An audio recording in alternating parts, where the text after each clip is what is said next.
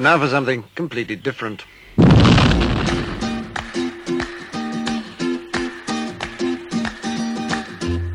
A radio show about books. Didn't think it through at all. Inconceivable! Yes, the show's serious. That's totally a thing. Thank you. Tarzan of the Apes, brought to you from out the pages of Edgar Rice Burroughs' immortal book. Oh, wow. In the beginning, the universe was created. This has made a lot of people very angry and been widely regarded as a bad move. And now for your host, Daniel Thompson, a completely underqualified buffoon who has no idea why he's here in the first place. And all were amazed and said, "This guy is really good. Do you do children's parties?" Good morning, my chestnuts. Welcome to the Very Serious Writing Show. I am your host, Daniel Thompson. Welcome back to all of the OENers coming back from the summer workshop. Welcome back, guys. I know y'all are dealing with all your post-workshop feels, and I feel for you. Pun totally unintended. But yes, welcome back. I hope you're not all weeping. Don't start weeping. Guys, no, it's okay. You can stop crying now. It's okay. I can't believe I missed this one. I feel really bad. I kind of wish I was there with y'all. I had been there. But then I'd be dealing with feels, and I can't do that. I've got a podcast to run. Today, we are talking about the musical sensation Hamilton, and I have possibly the classiest fan I could possibly get on the show to talk about it, my good friend Lindsay, also an OENer. So, you know, that's pretty cool. I know Lindsay from way back. We used to have great debates about whether or not Doctor Who was of the devil.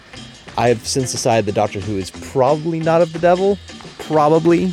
Jury's still kind of out. There's still one member of the jury who's not quite so certain. Anyway, moving on. Welcome. It's writing show. Hamilton. You know, good stuff. I kind of outro this every time. What's up with that? Why is my intros always like this? Why? I don't know. So let me introduce myself. Do you know who I am?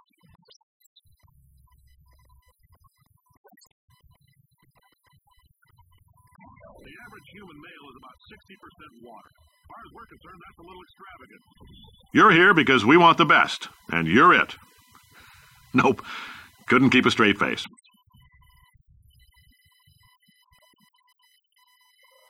I am no man. Hey, Lindsay, how's it going? Good, how are you? I am doing very well. It is a good day in the universe. What's crack-a-lackin'? Well, I am here in Connecticut. It's a very hot day, so I'm inside. Well, hey, that's good. I've been inside all day, editing wedding things, and watching all those clips you sent me from Hamilton things. Yes. Yes, those are some good clips. Those were good stuff. I like the interview footage with how do you pronounce the dude's name? Because Which one? Lin-Manuel. Did I get it right? Lin-Manuel Miranda. Yes. Yeah, yes. He's a really interesting sort of fellow, and I liked his interview. Very intelligent. Yeah, he seemed really on the ball during his interviews. Mm-hmm. So, yeah. When is it that you first listened to Hamilton? When did you jump on the fandom boat here? I listened to Hamilton in February. It was early February, and I had actually heard about it before the holidays because I know it had gotten really popular when it moved to Broadway in the summertime. And then in the fall, I had heard about it, but I didn't really know what it was. Then I heard a lot about it over Christmas time, and, you know, it was really busy, and I think that's the thing that most people, they avoid listening to it because it's so long, and it's only auditory, it's not visual. Yeah. So it takes them a while to actually sit down and listen to it. So I listened to it in February, and that was when I first got involved with it. Okay, I didn't listen to it until this summer. I'd heard my friends have been talking about it. Some people who I was like, wow, this is really curious that this human being is actually mentioning a Broadway play. So I kind of yeah, it's like this one person that hung out with our group. She normally worked in the cafeteria at my college campus, and she's just kind of the person who would not sit down and listen to a Broadway play and obsess about it and make references. And I was like, there's something here. I have to understand. Yeah. So, and I think it's important to know before we start that, like, I'm not necessarily a hip-hop fan. I do not listen to the genre outside of Hamilton. Yeah. I don't. I'm a moderate hip-hop fan in that I enjoy the musical stylings of it. I'm not super literate. in major hip hop artists. But I will enjoy some songs when I hear it, or even a majority of songs. It just depends on what they are and what they're about and who's doing them. So. Yeah, and I just haven't had a background. I mean, it's not been in my family culture. It really hasn't been in my friend culture at all. So this was my introduction to hip hop. That's weird. Besides, like, people driving by and playing it really loud out of their cars. Oh, this is like your very first introduction to it. Yeah, pretty much. Oh, okay. Yeah. Well, good introduction.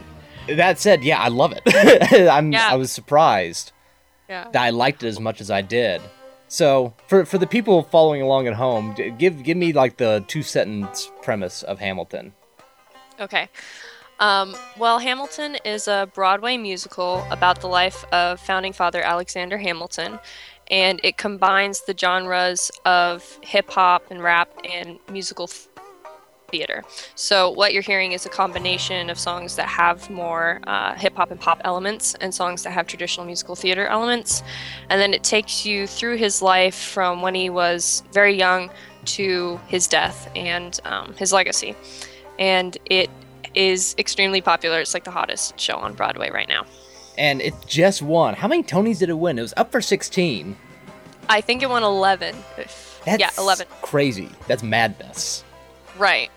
But when I was watching it, I was thinking, every single award they were nominated for was so well-deserved. And every person who won, it was so well-deserved.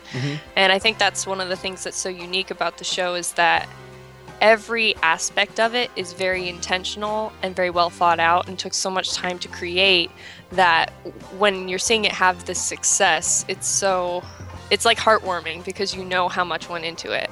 Yeah. And so I think that's great. You've gotten to see it live, right? No. I wish I'd gotten to see it live. I'm trying. Okay. I went to reserve tickets on Sunday night because they just released a block of tickets for like February through May of next year. But the site glitched and we were very close to getting them and then I lost them and it was sad. But I have been to the Ham for Ham show. Okay, now explain to me the Ham for Ham show. I need help here. Okay. So the Ham for Ham show started last summer when people would line up to enter the lottery. And so large shows have a lottery where if you can't get tickets, usually you could line up or enter digitally. In this case, they'd started it with only in-person lining up to get your ticket. And if you enter, the way they do it at Hamilton is that they have, I believe it's 21 winners. And if you win, you only pay $10 for your ticket. Hence Ham for Ham. It's $10 Alexander Hamilton for Hamilton. Gotcha. And then so you also get to sit like in the front row if you win. So it's something that became popular over the summer when they were first opening, and it was really hot and people, they get miserable in the heat. So Lynn and the cast decided to go out and give them a short little performance to lift their spirits, and it became very popular so that it became an attraction in its own right. That's cool. Yeah, so they did it off and on. I think there was no super set schedule for a while, and then in the wintertime when it got really cold, they moved to digital lotteries. And now they do digital lotteries all the time with the exception of Wednesday matinees. So Wednesday matinees are the Ham for Ham show. Okay. Yeah. So that's really cool. Too. Okay. It just shocks me looking at this show. Like, I don't know if it's just the combination of elements that's made this so popular. Is it? What do you think has brought on this popularity? Is it just the combination, or is it just that there's something there for everyone? What do you think? What's bringing the people? Well, yeah, I think the number one thing about the show is that it feels very genuine and feels very relatable. Because the premise is so unique, I think there's also an element of, wait, what is this? I don't understand what this is. I want to find out. There's sort of like a mysteriousness. And then now that there's all this hype about it, people are wanting to see it because it's so popular. But what I think makes the show so easy to enjoy is that it's telling a story that you can relate to at a human level. So even if you're not American, even if you don't like rap, if you don't like musical theater, you can probably relate to one or more of the themes that are in the show. So I think that it's thought-provoking. And I think that's something that people like, is to go and be touched, have their hearts touched by the story, and also to just be moved and inspired by it. And the other thing is, like, it's very diverse. And this is something that the creators have talked about. Yeah. They're using a cast of primarily people of color, and it's doing well. And it doesn't look like the Founding Fathers, but as they say, it's the story of America then told by America now. And I think that's something that people really want, is to see people who look like them telling stories that they can relate to. So I think that's what's so wonderful about it, is because especially in TV and film, there is some diversity, but there's really not as much as there should be. Especially in period pieces. Oh yeah. Yeah, and after, like, at first, if you're watching the videos or you're listening to it, you're thinking, oh, wow, this guy is not how I thought Lafayette would sound. Why does Thomas Jefferson have an afro? What's going on? Yeah, like, and then, but then you forget about it. It doesn't matter to you by the end. Or in another way, it actually really does matter, because it adds a particular poignancy to the narrative, and it makes it really accessible and relatable to an audience I don't think you would have if it was just a bunch of white people telling the story. That could be. That said, it seems to be doing just as well among white people as anyone else. So I agree. So yeah, like it kind of breaks down the barriers without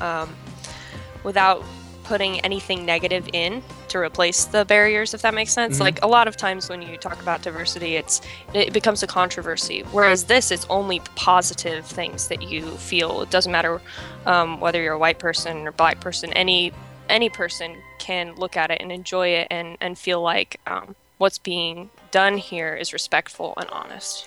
It does feel very respectful to the historical values there. Another thing that I find that gets me, when it comes to anything historical, a lot of it takes itself so super seriously, and this play is so full of snark. I think that's what sold me, actually.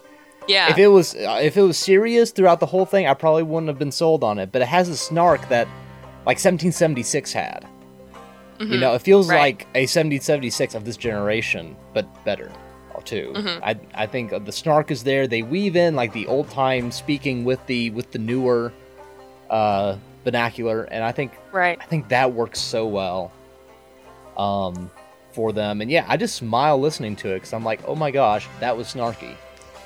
Yeah, like or even not even the snarky parts, but you know how you're mentioning the weaving older turns of phrase with newer ones. Like, I love One Last Time, where they have portions of George Washington's farewell address mixed in there. I think that's so beautifully done. And but yeah, it feels historical, but it feels current too. Yeah, and that's something that I love. I would have never expected, like, the rap hip hop style to mesh so well, but it makes sense because there's so much room for vocabulary in rap and hip hop. There's so many places you can go, and the old time vernacular works really well with that. I mean, it makes a lot of sense once you step back and look at it without looking at the aesthetic. Yeah, exactly. And like, as they've talked about this in interviews, it allows you to fit more into the musical because you're speaking so quickly. I think they mapped it out that if you did each song at the length of a typical musical theater song, and then you mapped it all out, it would be like 7 or 8 hours long, whereas this is, 2.5 hours long or something. I believe it. There's like 40-something songs, too. It is a long It's a hefty chunk of work there. And most of them are really, really good. So, I mean, there's no complaints on that. They're all good. Some of them I like better than others. And I'm not going to lie, once I hit King George, I just was laughing my head off. Because that's the type of dark, hilarious humor that just works for me so well. I'm like, this is beautiful and perfect. Yeah, and what I love is that the villains of the piece are really not people, even though, you have the American Revolution, you have King George. The villainy in the piece is more like, overcoming adversity. and who you're going to be and whether you're going to survive. And so King George is there almost as a comical figure, even though he's in all the other historical things we've seen, he represents this, great force of the British monarchy. It sort of trivializes him and shows you that there were other things that you had to fight against, not just King George's villainy. I think it was so important to do that. I hadn't thought about that, but you're right. Because the villain of the story is also Hamilton. He's definitely his own villain throughout that. Great character work. I mean, with everyone. Mance Hubris. Mm-hmm. Yeah. It's just splendid character work through the whole thing. His relationship with Eliza or Angelica. I'm not. Here's the problem. I've only been through it a couple times, and I keep mixing up the sisters, so I'm going to probably say something incorrect.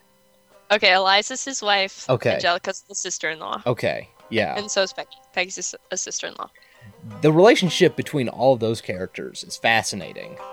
And the songs get really deep really fast. And I'm just like, whoa, we went there. So, I mean, that was... What did you think of that? The relationships between those characters, the familial relationships. Well, I think that's the thing that hit me the hardest, was obviously it's the family element. As much as it hits you with the revolution and the other soldiers and other figures that we know from history, it was the fact that, like for instance, Eliza's story, if you look at all of the different songs, it could almost be about her life just as much as it's about his life. And I just think I think that in order for it to succeed at the level it has, it's the family story that sells it, as opposed to just the revolution. It's actually like, I don't know if you're familiar with Into the Woods, but like the first act is really happy and fun and stuff, and then in the second act, everything goes wrong, and all the characters learn their lesson. I've only seen the movie, so I don't have the act structure placed out, but yeah, I'm familiar with the Woods. It's kind of like that, like the first act, you close up on the Battle of Yorktown. If you stopped it there, it would still be a great musical. But, going on forward, I think it's the story of how the family works with the happenings of the times that really makes it what it is. It's so personal. Yeah. The revolution sells it, but I think it's the family stuff that is your money's worth. For this type of story. It's the payoff you weren't expecting. And it's so cool. And it's the historical accuracy, all the elements that have been brought in there. It's based off, who wrote the biography? That really popular biography, right? Ron Chernow? Yeah, it's based off of that, isn't it? I think that's how you say his name. Yeah. It's based off that, but, they had him come in and work as a historical consultant on the musical. Did they really? So he was there through the process, and I know that there are some changes made that are not historically accurate, but for the most part, it's very historically accurate and true to what the sentiments were and what the characters were really doing and feeling. So I think that's one thing that is really great, because we do see these historical shows that get really, really popular, but they're like wildly historically inaccurate. And so I know what my point was with that. It's great that it is historically accurate for the most part. Yeah, no, I dig it for that point. It's just cool seeing people care about this all of a sudden. We interrupt this program for the following warning. Due to the increased popularity of the Hamilton musical, there has been a significant increase in Hamilton references infused in modern speech habits. The perpetrators are self-described as young, scrappy, and hungry, and have indicated that they will, quote, never be satisfied. Victims are helpless, and many are lucky to be alive right now. The Department of Repetitious Lyrical Repetition Department issues the following statement to the non-stop perpetrators. No matter who lives, who dies, who tells your story, I will kill all your friends and family to remind you of my love, and no one else will be in the room where it happens, son. You should know we are all immigrants and will get the job done until it is quiet uptown, and you won't have to wait for it much longer. We will write our own deliverance, rise up, and trust me, we will not throw away our shot. And now, back to our program.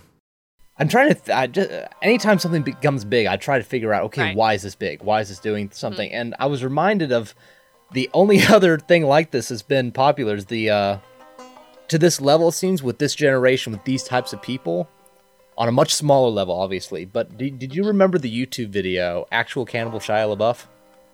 Oh, yeah. Not to compare them, but... You're running through the woods. It's Shia LaBeouf. I know. He's brandishing a knife. It's Shia LaBeouf. It freaked me out when I first saw it, but I'm like, this is so random, but the production quality is so high. Everything, all the level is just really random subject matter. I almost wonder if kind of the same thing happened with Hamilton. Now we really care about it. It's become a thing again, and it's just odd combination of all these different elements.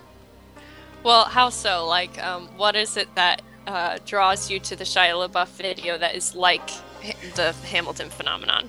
Well, I didn't care about Shia LaBeouf or Hamilton before listening to him, I think, is the comparison that I'm making. Is like, and now you care. Now I care, and now everyone cares, it seems like. Shia LaBeouf's always in the news, and now people care about Alexander Hamilton enough to keep him on the $10 bill when they were looking for someone to boot, to make way for Harriet Tubman. So, and it's just odd seeing that, like, that one friend of mine who's like suddenly obsessed with Alexander Hamilton, this part of history, who otherwise would not have been at all. Right. So. Yeah, I was thinking about, like, to go back to the earlier question of why is it so popular? Why do people love it so much? Mm-hmm. And why is it such a phenomenon? And I think the fact that it's true certainly helps. But there's two things, which I'll mention. On what you were talking about of it becoming so popular, people care now. I remember being about 7 or 8 years old, and I went through a phase where I was really, really obsessed with the American Revolution. Mm-hmm. And that was due mostly in part to me watching Liberty's Kids. I don't know if you know that Yes! show. I watched Liberty's Kids! Yeah. Yeah, same thing. I was obsessed with the Revolution when I was younger. I mean, it's just... Mm-hmm. It's so great, and I don't think Liberty's Kids was totally historically accurate. Like, they gave you the premise of certain events. I certainly know more about the American Revolution from that show, but I always remember being inspired by that story, and I wanted to be like the Patriots so much so that I wanted my grandmother to make me a Patriot uniform for Halloween.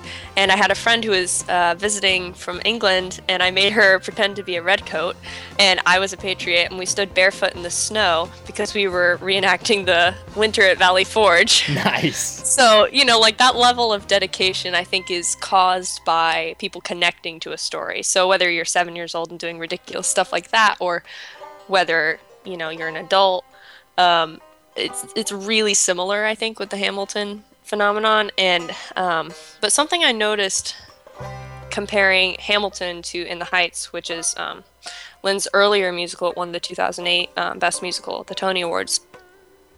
Both of those are about specific stories and specific people that you might not relate to if you didn't grow up in that particular either area or time period.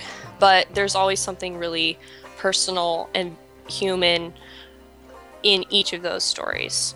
So I think that's really what keeps people coming back. In addition to the music being very, very catchy and well-developed and beautiful, it's that people can really, really relate to some of the things that the people go through, and it transcends the time period or the boundaries that you would typically have when you're thinking about relating to a show.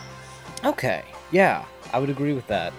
Now, this is a writing show, so I want to talk about some of the story techniques used in here. Because I haven't listened to it as much as you have, the only things I've really picked up are like the Spielbergian introduction of Aaron Burr very early on in the story. For anyone who knows Hamilton, they know that his death is going to come at the hand of Aaron Burr. Mm-hmm. So introducing him right at the beginning is very Steven Spielberg in terms of like his I watched Jurassic Park last night, and how he introduces the raptors through the story leading up to them. It's very much so. And James Cameron does the same thing in Titanic. There's all these scenes leading up to about how cold the water is and don't jump off and that type of stuff. I feel like that technique was used here. It's a brilliant technique, especially with something where we already know how it's going to end. So I dug that.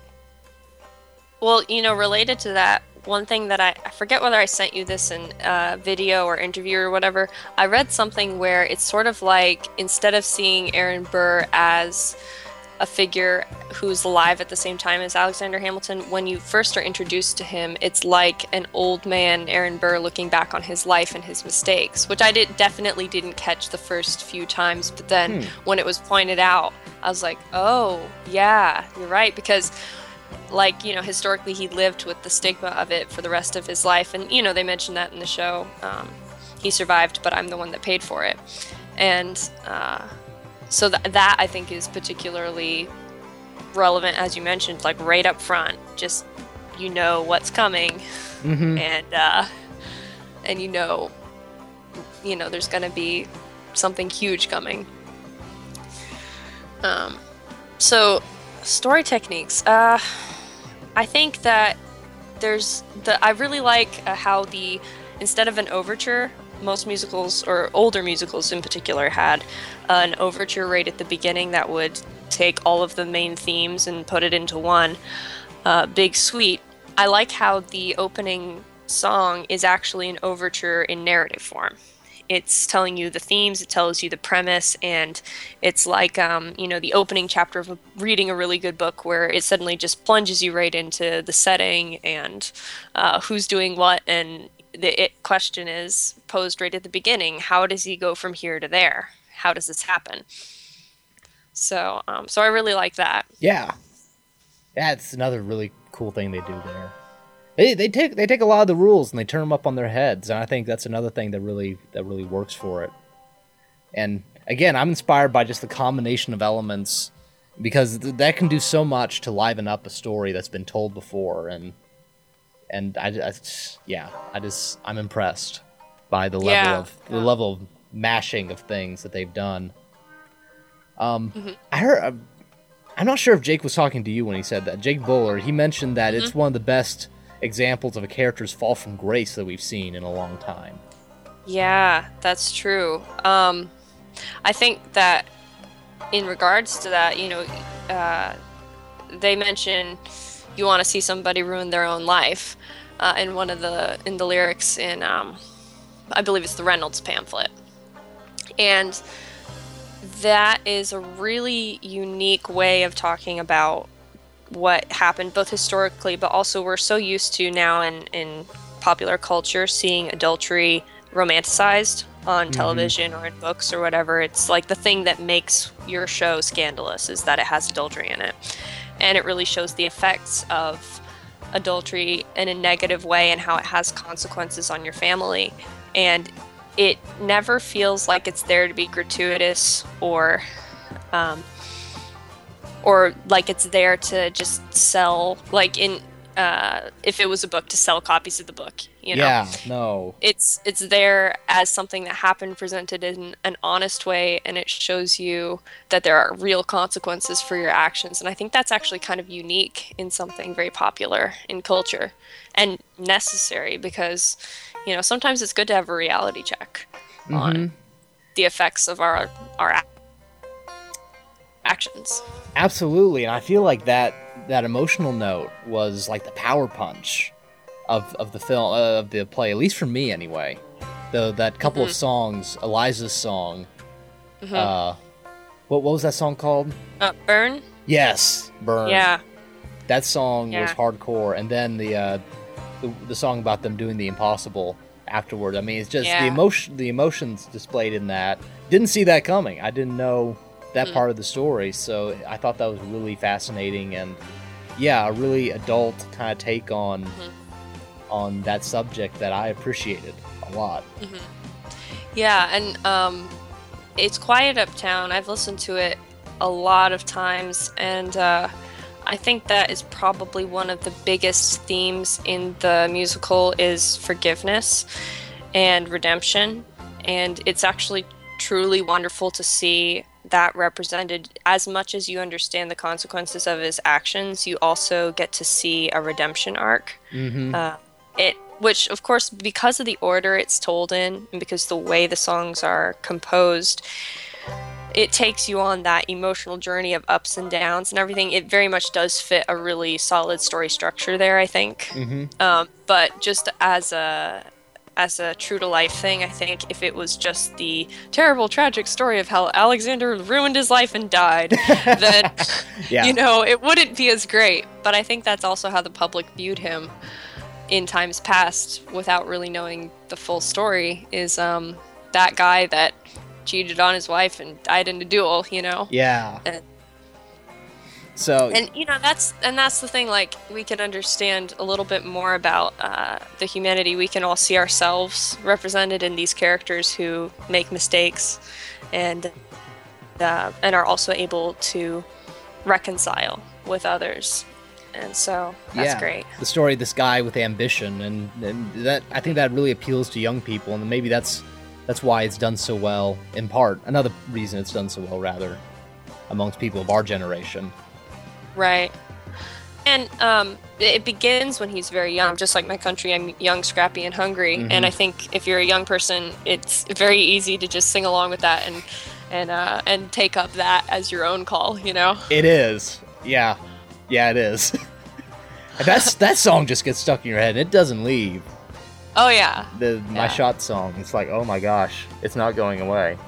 Mm-hmm. At any point. Yeah. The other thing that I really like just about the storytelling is the denouement of the last song, Who Lives, Who Dies, Who Tells Your Story, because, well, also throughout the musical, the melodic themes get reused when they're telling a certain character's story or a certain theme, which is really great. But when you get to the end, you've heard it throughout the whole thing, is Who Lives, Who Dies, Who Tells Your Story, History Has Its Eyes on You. And but I think that it just hits you right there, when you're listening to it, because it's a beautifully done denouement where it's tying everything up, but it's really, really thought-provoking instead of just, and here's how they lived happily or sadly ever after, Yeah. Yeah, to bring in there, and I'm shocked continually throughout the play with the rap hip hop style that they have those themes that they can bring back in just as powerfully as is done a lot in other plays. I feel like that's something that's done a lot, and in like the Lord of the Rings soundtrack, Howard Shore does that a lot. But the fact that they were able to utilize that in this play too is just so powerful. I love it. The other thing is, this is just a minor thing, just an example. If you go directly from, let me just check that I have the right title of the song. If you go from Stay Alive, Reprise, which is Philip's death scene, to It's Quiet Uptown, they talk about, he talks about how he played piano with his mother, and then It's Quiet Uptown is primarily piano-driven song. Oh gosh. If you ever want to cry, you can just think about that. But I went to Hamilton Grange, which is Alexander Hamilton's house uptown, and it's the only house there that I think he's known to have actually owned. They built it after Philip's death, and they have the original piano there, and that's really emotional, like being there and seeing it. I don't know. I can't remember. I haven't gotten to this part in the biography. I'm not sure if Philip actually plays it or whether it was their daughter, Angelica, because I know they had a daughter named Angelica, and I know she played it based on what I read about the piano there. But yeah, either way, it's really, really cool. Real-life intertextuality, bringing emotion to these things. If you had gone and seen the Alexander Hamilton house before this play, you wouldn't have thought a thing of it. Even if you'd read up on it, maybe. But that's fascinating. That's really cool. Okay, we're going to need to wrap up. So final thoughts. Okay. Final thoughts. What are my final thoughts on Hamilton? It's a good little fandom to tie us over until Doctor Who season 10, huh? Yeah. Well, I'm really.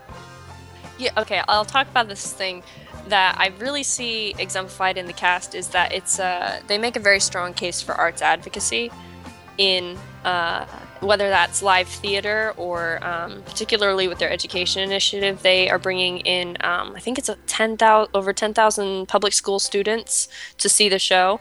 And there's a curriculum that was developed around it and is used in public schools, which I believe are in areas that have lower socioeconomic standing, where they wouldn't be able to usually go see the show. And the kids they go through the curriculum, they work on pieces which they develop, and then they perform for the cast when they go see the show, and then the kids have a chance to see it. And it's really cool to see how Hamilton has revitalized live theater. Broadway was never dead or extinct or anything, but it's brought it back into a very public light. It's getting talked about more, and I really like that throughout the entire thing you can just see the impact is that it's inspiring people of all ages to do whatever they're most passionate about. So especially with regards to the arts, I think it's great that it's really, I think, promoting music education and dance and performing arts and all of the things that help us experience joy, and we process everything that happens in the world around us often through art. And so I think it's fantastic that it's gained such popularity, because it helps us to relate to the world around us and think about what our legacy is. So I'm just really happy for everything that it's done, because I think it's truly a wonderful piece of art.